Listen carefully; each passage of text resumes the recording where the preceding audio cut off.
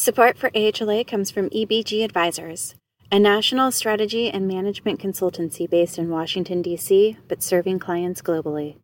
They assist the healthcare and life sciences industries with business strategy and program development, policy analysis, regulatory compliance, human resources training, executive compensation, performance improvement, data security, and benefits consulting and legal talent solutions.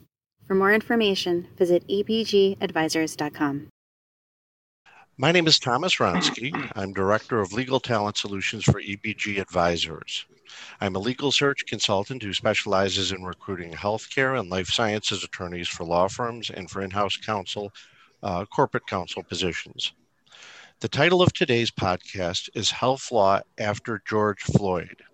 This is a special program that the American Health Law Association is producing for Black History Month. We have two extremely distinguished panelists for today's discussion. The first is Ricardo Johnson, Vice President at HealthWorks at CareFirst BCBS. At HealthWorks, Ricardo leads a team of healthcare experts and strategists who are dedicated to creating a healthier future for everyone. Ricardo has worked in the field of healthcare and health law his entire career, and he's seen the business from both the perspective of an attorney and from a corporate officer. We also have Cliff Barnes, a renowned partner at the Epstein Becker Green law firm.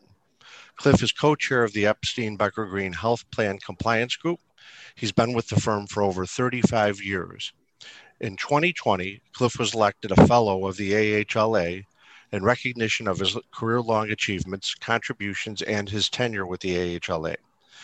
He has a distinguished career and leadership in the legal profession. So this is going to be a free-flowing conversation with two brilliant and distinguished minds who have a lot to offer. So I'm going to start off today by asking Cliff to tell us about yourself and your career and life path and how you got to where you are now. Challenges and tribulations. That's how I got here. And I look back, I would call it a checkered career. I actually started out in health administration. In the early, actually late 60s, I was going to college and was in a business program. And as I thought about what I wanted to do, I decided I didn't want to be a Xerox man or an IBM man, and that healthcare just made a lot of sense because it was diverse. A lot of different people, kinds of people, from the janitor to the neurosurgeon were involved, and it had an impact on society. It made a difference. And so I went, I looked around, I found, I think, one of the only programs that had an MBA in health administration, and went to Cornell. I had the fortune of, one of my criteria is finding a school that can give me money. So, that's a needle in a haystack, but I did find one. And so went to Cornell and got out in hospital administration and started working with the Commissioner of Health of New York City, Lowell Bellin, back in the early, actually 70s, a long, long time ago. And about a year into working with him, and he was the chairman of the board of the Health and Hospital Corporation, which are 19 municipal hospitals, and the chairman of the board of the Health Systems Agency, and I was his assistant on those fronts. So it was a great job. But about a year into it, he says, Cliff, there's going to be there's going to be a tremendous opportunity in health law, and there's a real future in it. And so I'm 25 years old with a couple of dollars in my pocket, and so future for me in New York City was the weekend. And so that's about as far as I knew. So he's talking about a future in health law. I said, okay, but he was a brilliant guy. And so it just caused me to think about it quite a bit. And roughly about 3 years later, I decided, it's a good idea. So I set my sights out to find a law school that would have me and give me some money. And so I was able to do that. Went down to University of Virginia and spent one summer in Washington and a summer in Houston, and decided to come to Washington. But the firm that I went with was it's a business. They were into business. They weren't into health. But 2 months after I got there, the firm broke up. No. And literally, I was just like, what? Uh, and broke into two parts. And at that point, I had a little bit more ego than I had now. And it's kind of like, I don't think I want to go with these guys. So I looked around, and one of the associates in my office said, Cliff, you got all this health experience. You ought to go to health law. I said, that's what Dr. Bellin said.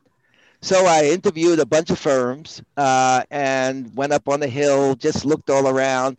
And I interviewed over at Epstein Becker and hit it off with a couple of the partners there and said, well, let me try that for a couple of years.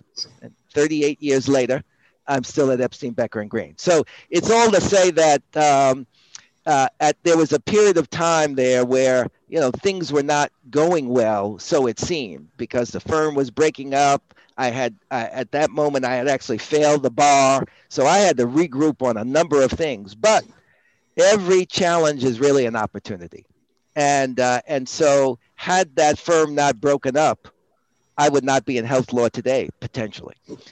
So it became an opportunity, and so, as you mentioned, last actually now 38 years I've been at Epstein Becker and Green. I do a transactional and regulatory practice.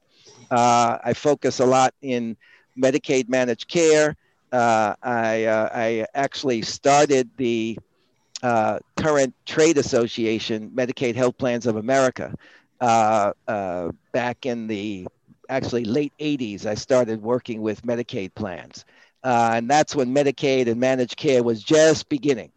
And now it's fairly significant. And then I also work a good deal in post-acute. I've worked on hospital transactions, but more recently, the post-acute area I think is fascinating. All that's happening with home care and nursing homes, and how this integration needs to occur, coordination and integration, and so I'm having a good time, and I continue to have a good time. Good. And how about Ricardo? Can you give us some background yourself? Yeah, I would love to. In awe of Cliff's career, but I'll tell my short story for what it is. So, product of West Baltimore. I grew up in Baltimore, Maryland, and went to college at a small liberal arts college in Philadelphia. Came back home to study at the University of Maryland's law school, and went through University of Maryland has a health law program, and so there's a decent amount of exposure. Before I went to law school, I worked briefly for the CEO and the general counsel of Independence Blue Cross Blue Shield in Philadelphia during the time where there was a proposed merger between IBC and Highmark, and really got the healthcare bug and the corporate bug that year. It was a really interesting experience, really fast-paced experience. And so when I was finishing law school, it was right after or it was actually probably a year or so after the crash, the 2008 financial crash. And the firm, a lot of firms are doing this, and the firm that I was thinking of going to had deferred the hiring of their associates. And, you were basically sitting home. And so I had somebody a mentor ask me, student loans are a real thing when you're coming out as a young lawyer. And so somebody said, well, if money wasn't a thing, what would you do, right? What would you do with your legal career? And, I said, I really loved my time at Independence Blue Cross, and really being, an advisor to people who are building things and being in-house, right? Being in the mix of the corporate world. I said, I think I would do that. And so I didn't know exactly how to break into being in-house counsel as a newly minted lawyer. So I should say, after law school, I did a clerkship for Chief Judge Robert Bell. And so this was during this time where it was time to end the clerkship, and I was now deferred. So I wrote a letter to about 15 general counsels and deputy general counsels in the region. So I needed to stay in the DC, Maryland region. I'd met a girl, and we decided to settle down in this region. And so wrote letters, got about 5 hits on those letters. Wrote letters and then opened my Rolodex and started making calls to folks who I knew at those companies. I'll say it wasn't particularly healthcare.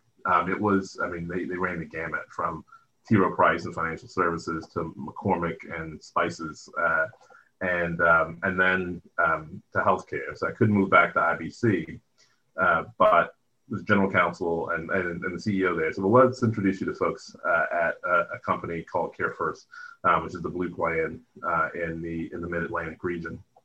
And so got that meeting, had a good conversation with the CEO, general counsel, and was hired as associate general counsel at CareFirst. And, began there, really loved being an in-house lawyer. The pressure that Cliff experienced as a young associate, you put on yourself, and it's still there. You don't want to fail. You're working still a lot of hours, but you love those hours, right? You're working with the clients; they're right next door to you. You're kind of building. It's it's 60% legal, 40% business, and I really loved it. And I was put on an assignment.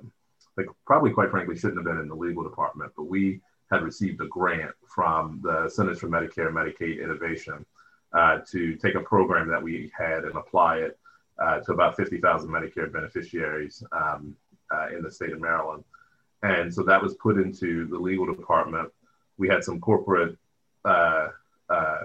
organizational changes as our general counsel retired. So the deputy general counsel, who became GC, handed me this project and said, like, you're gonna have to run this now. And it was an absolutely amazing experience. And so did that, loved it, and thought, if I could make this 100% of my job, I would absolutely love doing this. And so decided to make a pivot into the corporate setting, or sort of over onto the business side. And so I had another conversation with the CEO of CareFirst at the time, Chet Burrell. And we thought through a number of things that I could do in the company. And quite frankly, I was looking outside the company.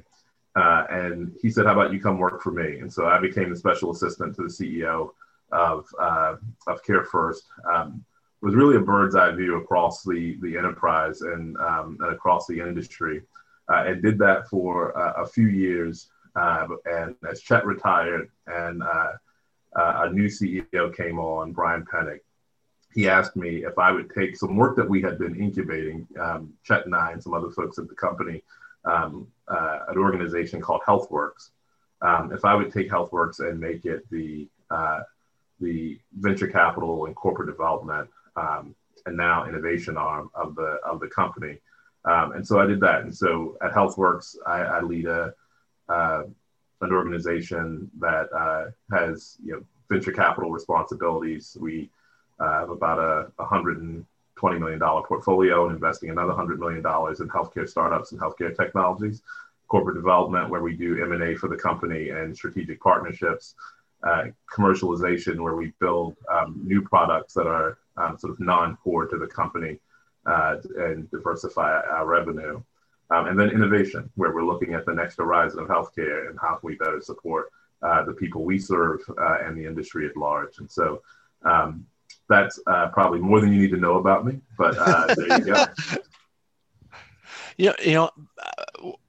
We can come back to this when we get to the later segment where we offer advice and suggestions. But I noticed that both of you, both Cliff and Ricardo, in the course of your careers, have changed and pivoted, and you've been very opportunistic in a good way. You see something that you want to do, and neither of you were afraid to do it. Cliff didn't start off to be a lawyer. He didn't start off to be the Cliff Barnes at Epstein, Becker, Green we know. He was doing something else. And then the opportunity came. He goes to law school. He goes to a law firm that they snookered him. They got the poor guy to join the firm, and then they broke up. And then he turns and goes a different direction, and just goes. And you the same way. You start off in one direction. You go to law school. You go in house. You're an attorney. And then you see an opportunity to actually run HealthWorks. They obviously they know how to spot talent, and without batting it, well, I'm sure you did bat an eye, but you turned, you pivoted again, you went a different direction, and we can go back to that. But let's maybe what we should do. We'll get into the kind of the bread and the butter of the subject today, and it's health law after George Floyd. And so we'll kind of start off from a corporate perspective, and then we'll work in the second segment into the law firm perspective. But Ricardo, what changed in 2020 in your view? So I think 2020, as everybody knows, a monumental year for the history of the country, the history of the world, and particularly the history of healthcare. And so as we think about sort of what changed from a cultural perspective and a racial perspective, I think a few things changed, right? From a corporate perspective, we are paying a lot more attention to structural racism in the country, both external to the corporate environment and internal into the corporate environment. I know at CareFirst, we're looking at what percentage of our leadership reflects the rest of our company and the membership that we serve and the communities that we serve. And so, the uprisings of this past summer and I think the continued activism around structural racism and how we improve it in this country feels different to me than what we may have experienced in previous years. When we've had an incident in law enforcement, it really has pierced into the corporate environment, which I think is a great thing. I think the other thing from a corporate perspective, specifically in healthcare, is when you had a conversation about structural racism happening broadly in the country, and then you have a pandemic that sweeps through the country that disproportionately affects people of color, we start asking ourselves about structural racism and in public health and in the healthcare system. Right, we saw the COVID-19 death rate was about 4 times higher for Black Americans than it was for whites, and I think about either 2.5 or 3 times higher among Hispanic populations. And we started to ask ourselves some questions about, the foundation of what we've built has a lot of cracks in it. And I know for us, particularly at HealthWorks and at CareFirst, we're just paying a lot more attention to it and leveraging the power of partnerships to begin to try to fill some of those cracks and heal some of the wounds that we've had over the last decades, centuries. Excellent. And what has your experience been in terms of overall population health and investment opportunities? Are there things that you're working on, both in terms of the business and in terms of promoting people internally? What type of special awareness? How does it translate into action at your level? Yeah, so I think on the so I'll talk about what we do in the business. We have put a very large focus of both our investment dollars and of our time into social determinants of health. And so if you think about the disparities that occur in the healthcare crisis, in the healthcare system, those disparities have their root in disparities that occur in housing and in transportation and in food security and in education. And so, like others are starting to do, we are putting a lot of our weight and our investments into serving underserved populations and trying to swim upstream to help them. And so, Care First has committed $10 million in regional funding and addressing the social determinants of health that affect diabetes. And so, that's food insecurity, that's, health literacy, that's homelessness. And we're targeting 6 communities in our region to make sure that we focus on all of the things that impact our members' overall health. On the HealthWorks side, we're making investments in things. So we made an investment in a company called Socially Determined, which is a social determinants of health analytics company, because while we do believe it's time for action and it's time for us to, as I said, make an impact upstream for people, particularly in underserved communities, we know we need a lot more data. And we know we need that data a lot more organized so that we're using our funds productively. And so we're targeting. We use social determinants of health data during the pandemic to really target those communities where we said, okay, people are socially distanced. People were locked down in their homes. Well, where are the pockets where we see folks who have diabetes or who have conditions where their health would be really affected if they can't get out to the grocery store or if they can't take the bus to usually get their food. And so we began to target those communities in a much more direct way. We're doing a number of other things in the community, but I'll say internally into the company, we're taking a hard look at our diversity, equity, and inclusion and making sure that we have for the people of color in our company, that we're giving them opportunities to grow. We're giving them opportunities to be hired by our company, and they're taking some steps on the HR front as well. And I'll say we're beginning that work, or have begun that work, and have a lot further to go. But is there special things that are done in terms of integrating the HR department into the overall goals, and are there mentorship programs and things like that HealthWorks and Care First offer? Yeah, so there are mentorship programs in the company. There's definitely goals that we are setting for diverse candidates that we include on panels, on hiring panels, and particularly in HealthWorks. So what I found. What is found in the spaces in which HealthWorks does business, which is, the venture capital space, the investment banking space, the innovation space, those areas, I was surprised coming into them. I mean, they are generally dominated by white males. And, what I've said is, I think the number is either 94 or 97% of venture capital funding goes to white male founders. And so what I've been saying is either you believe that 25% of the population has 97% of the good ideas, or we're leaving a lot of money on the table, and we're leaving a lot of people behind. And so we've invested in a fund, SIA Ventures, who has a particular focus on founders of color. And you find that founders of color and founders that are women, they create products and create solutions that better the lives of people of color and of women. And so we're putting our money into SIA Ventures.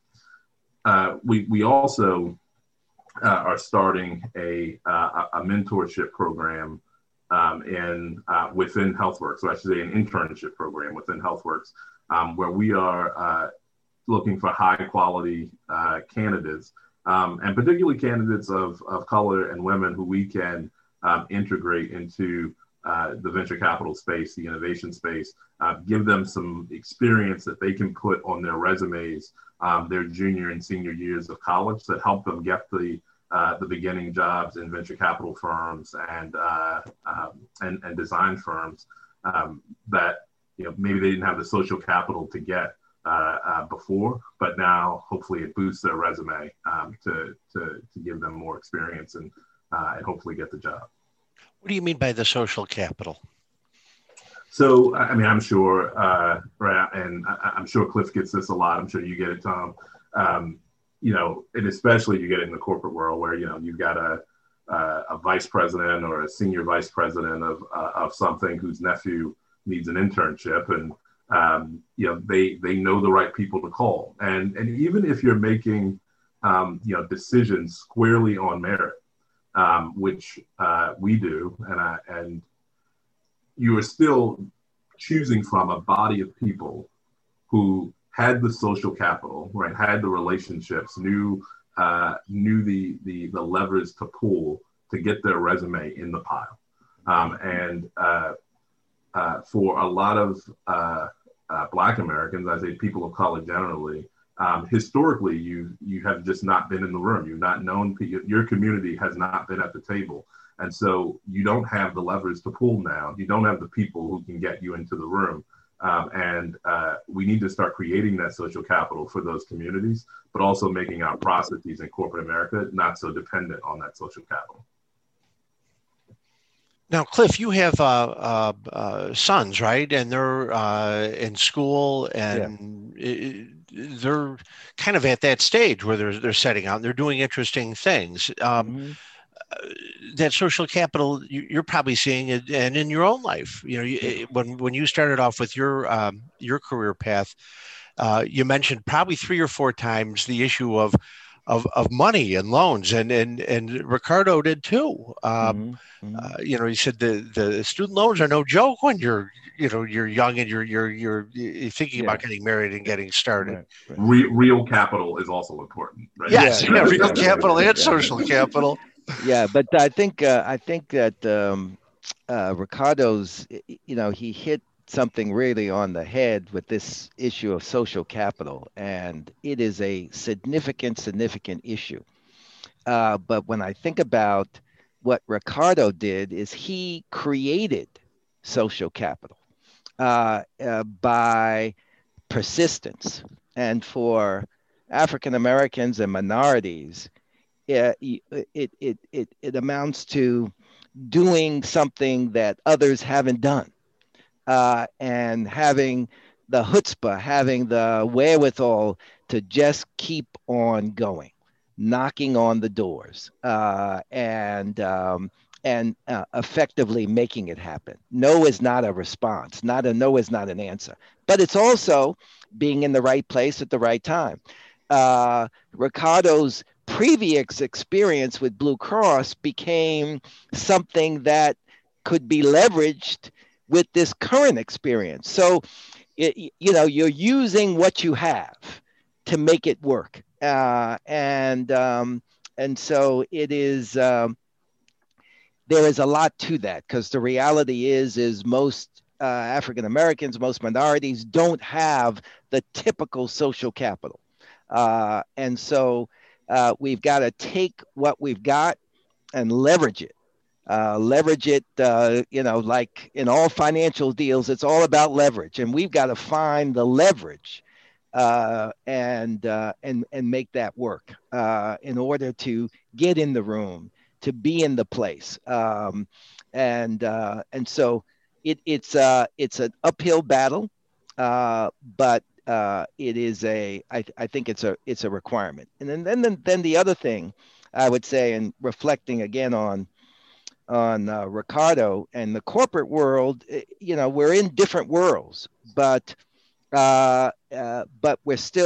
we're pioneers in each of these worlds, and the value of what I call luck, and luck, as I see it, is opportunity meeting preparedness. Being able to see opportunity because opportunities abound. There are infinite numbers of opportunities, but they come and go. And the real question is, can you see the opportunity? But even if you can see it, the real question is, can you take advantage of it? And to the extent you can take advantage of it, you end up being in places where other people look and say, wow, that guy is lucky. That woman is lucky.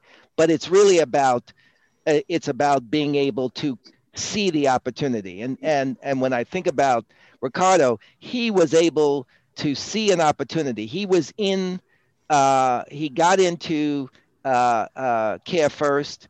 He started working. He got on a project and he liked it. And then he began to look for the opportunities and created some opportunities and then took advantage of them. And that combination is critical, particularly for minorities, but for everybody. You know, one of the things, Ricardo, that I'm sorry, that struck me about the social capital issue and African Americans or any minorities is, you pointed out that 25% of the population being involved in 96%, I believe, was of the investment positions. Corporations that aren't attuned to this issue of social capital, of identifying talent that they wouldn't already know, are letting a lot of talent, it would seem to me, they're not doing themselves the service that they deserve. If the only people I know are the people I already know, that doesn't help me. It makes me less competitive. It turns the company into or the corporate world into a self reinforcing chamber. Yeah. Whereas if you can get those, maybe you have to open things up to a degree that you force corporate leaders and companies force themselves to look at a wider pool, both of talent and of overall opportunity, to overcome that echo chamber. Yeah. They'll be better off. They know things, they can learn things that are different and be more receptive to their customers. Yeah, and it takes an investment, right? I mean, it really takes an investment and a vision for what you want to accomplish, because you could look, when you got to get the people, you got to get the talent, right, to do the job, and to do the job at the greatest level that you can.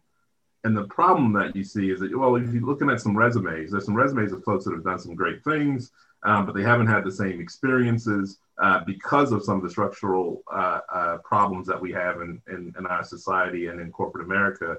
And so what you have to do, in my opinion, there's no silver bullet, but like what we're doing is saying, okay, well, we're going to invest in bringing on some folks to do this work who are extremely talented. And they don't have the experience. So we're going to bring them in at the junior level. And we're going to give them experience. We're going to invest in them, and we're going to grow in their. They're going to grow in their own development, and we'll grow because of them and keeping them, close to us. And some of them will leave, some of them will stay. But we've made an investment in diversifying that talent, both bottom up and top down. And I think you got to be willing to do both and willing to make the investment. Yeah.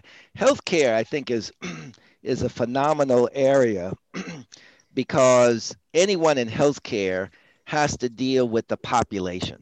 And it's a public health issue, particularly in the insurance business. It's a public health issue. And so you're going to be dealing with minorities, all kinds of people as customers. And for corporate America that does not understand that they need to have some executives that understand that population, but not only understand that population, that can identify with that population to create the innovations that population can recognize. And so it is a business imperative and in my mind, and I think corporate America is really beginning to understand that, because if they don't make the right decisions with respect to talent, they're out of business. And we have seen in this last 10, 20 years, some of the major corporations, major businesses going out of business because they haven't been able to adjust. They haven't been able to make the critical decisions, the adjustments and that's the one thing I love about business. It's all about adjustments. And no matter who you are, if you don't make the right adjustments, you're out of business. And so the Care First of the world and other corporations are seeing that and bringing in folks because they understand that the populations that they serve are diverse. And so to be competitive, to be able to do the things that need to be done, they need a more diverse talent pool. And so I think the enlightened companies are really seeing that. Just to add on to, and I would say Cliff's exactly right. And as I said, Tom, right, both bottom up and top down. And it starts, and I should full disclosure, Cliff used to be my boss as a board member, a former board member of Care First. But you need that type of leadership right at the top of organizations who are then asking the executives of the corporation and holding them accountable to making sure you make those pivots for those who are closest to it, who see those pivots coming, the need for those pivots coming. Yeah, it takes a village, and it's about identifying, having the corporations identify the talent. It's about holding them accountable, so that they create the opportunities. The opportunities are out there, but enlightened executives, and I can talk specifically about Care First. Brian Pennick is enlightened, and so this opportunity, I think that Ricardo has a tremendous opportunity, but it's an opportunity for him. I mean, they picked the right guy for the situation, and so it's all of that. It takes all of that. It takes the top down, the bottom up, and then it takes the people inside to be able to also look down and pull people up. It remains it's a constant loop in order to create opportunities, because as you create opportunities, opportunities are created that you could take advantage of. So it sounds like in your experience, things in the post-George Floyd era in the corporate world, you're seeing specific steps that are being taken. And well, I think it was a magic moment in my view. The combination of the pandemic, but also people could see in real time, because of technology, because of the iPhone, could see a murder, and a fairly callous murder, and it was upsetting when you look at it. And what was interesting is the person that was taking the video was a little white girl. That's who the video taker was. And so again, it takes a village. She was in the right place at the right time and kept that video, that camera going. But it wasn't for that camera, that event would not have been in any way as impactful. Those events have occurred for years and years and years and years and years. Unfortunately, Black and minority folks have had experiences with police that have ended up with their death. And typically what happens in those situations, as it happened with George Floyd, the police will say it's their fault, they were resisting, but then the recording then tells a different story, and then they have to pivot. But here, corporate America, and I think it was really the demonstrations that occurred where everyone was involved in those demonstrations for a significant period of time, made an impact. And that was all over the planet. There were demonstrations in India. There were demonstrations in England. There were demonstrations in Chicago, in Washington, in California. And so it caused people to stop and look at it. That there's a dysfunctional relationship, and there's some things that we have to do. There's a lot that needs to be done.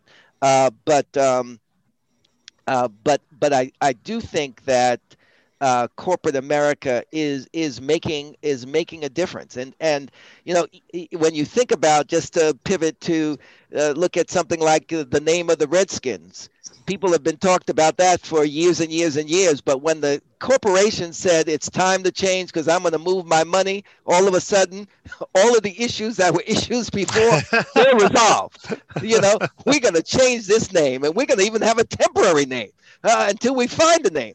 So corporations they play a significant role. And so positions like Ricardo's is, I mean, it enables these corporations to pivot the way that they're pivoting, because there are people inside that are fundamentally saying that, you know, we got to do something. Well, I think that's absolutely true. And what we're going to do, that was the corporate perspective that Ricardo was giving us, and that Cliff has been able to add to. We're going to take a break, and then we're going to begin the discussion of the law firm world, which is a different world, but it's an interrelated world. And so this is Thomas Wronski with EBG Advisors. We'll be back in a moment.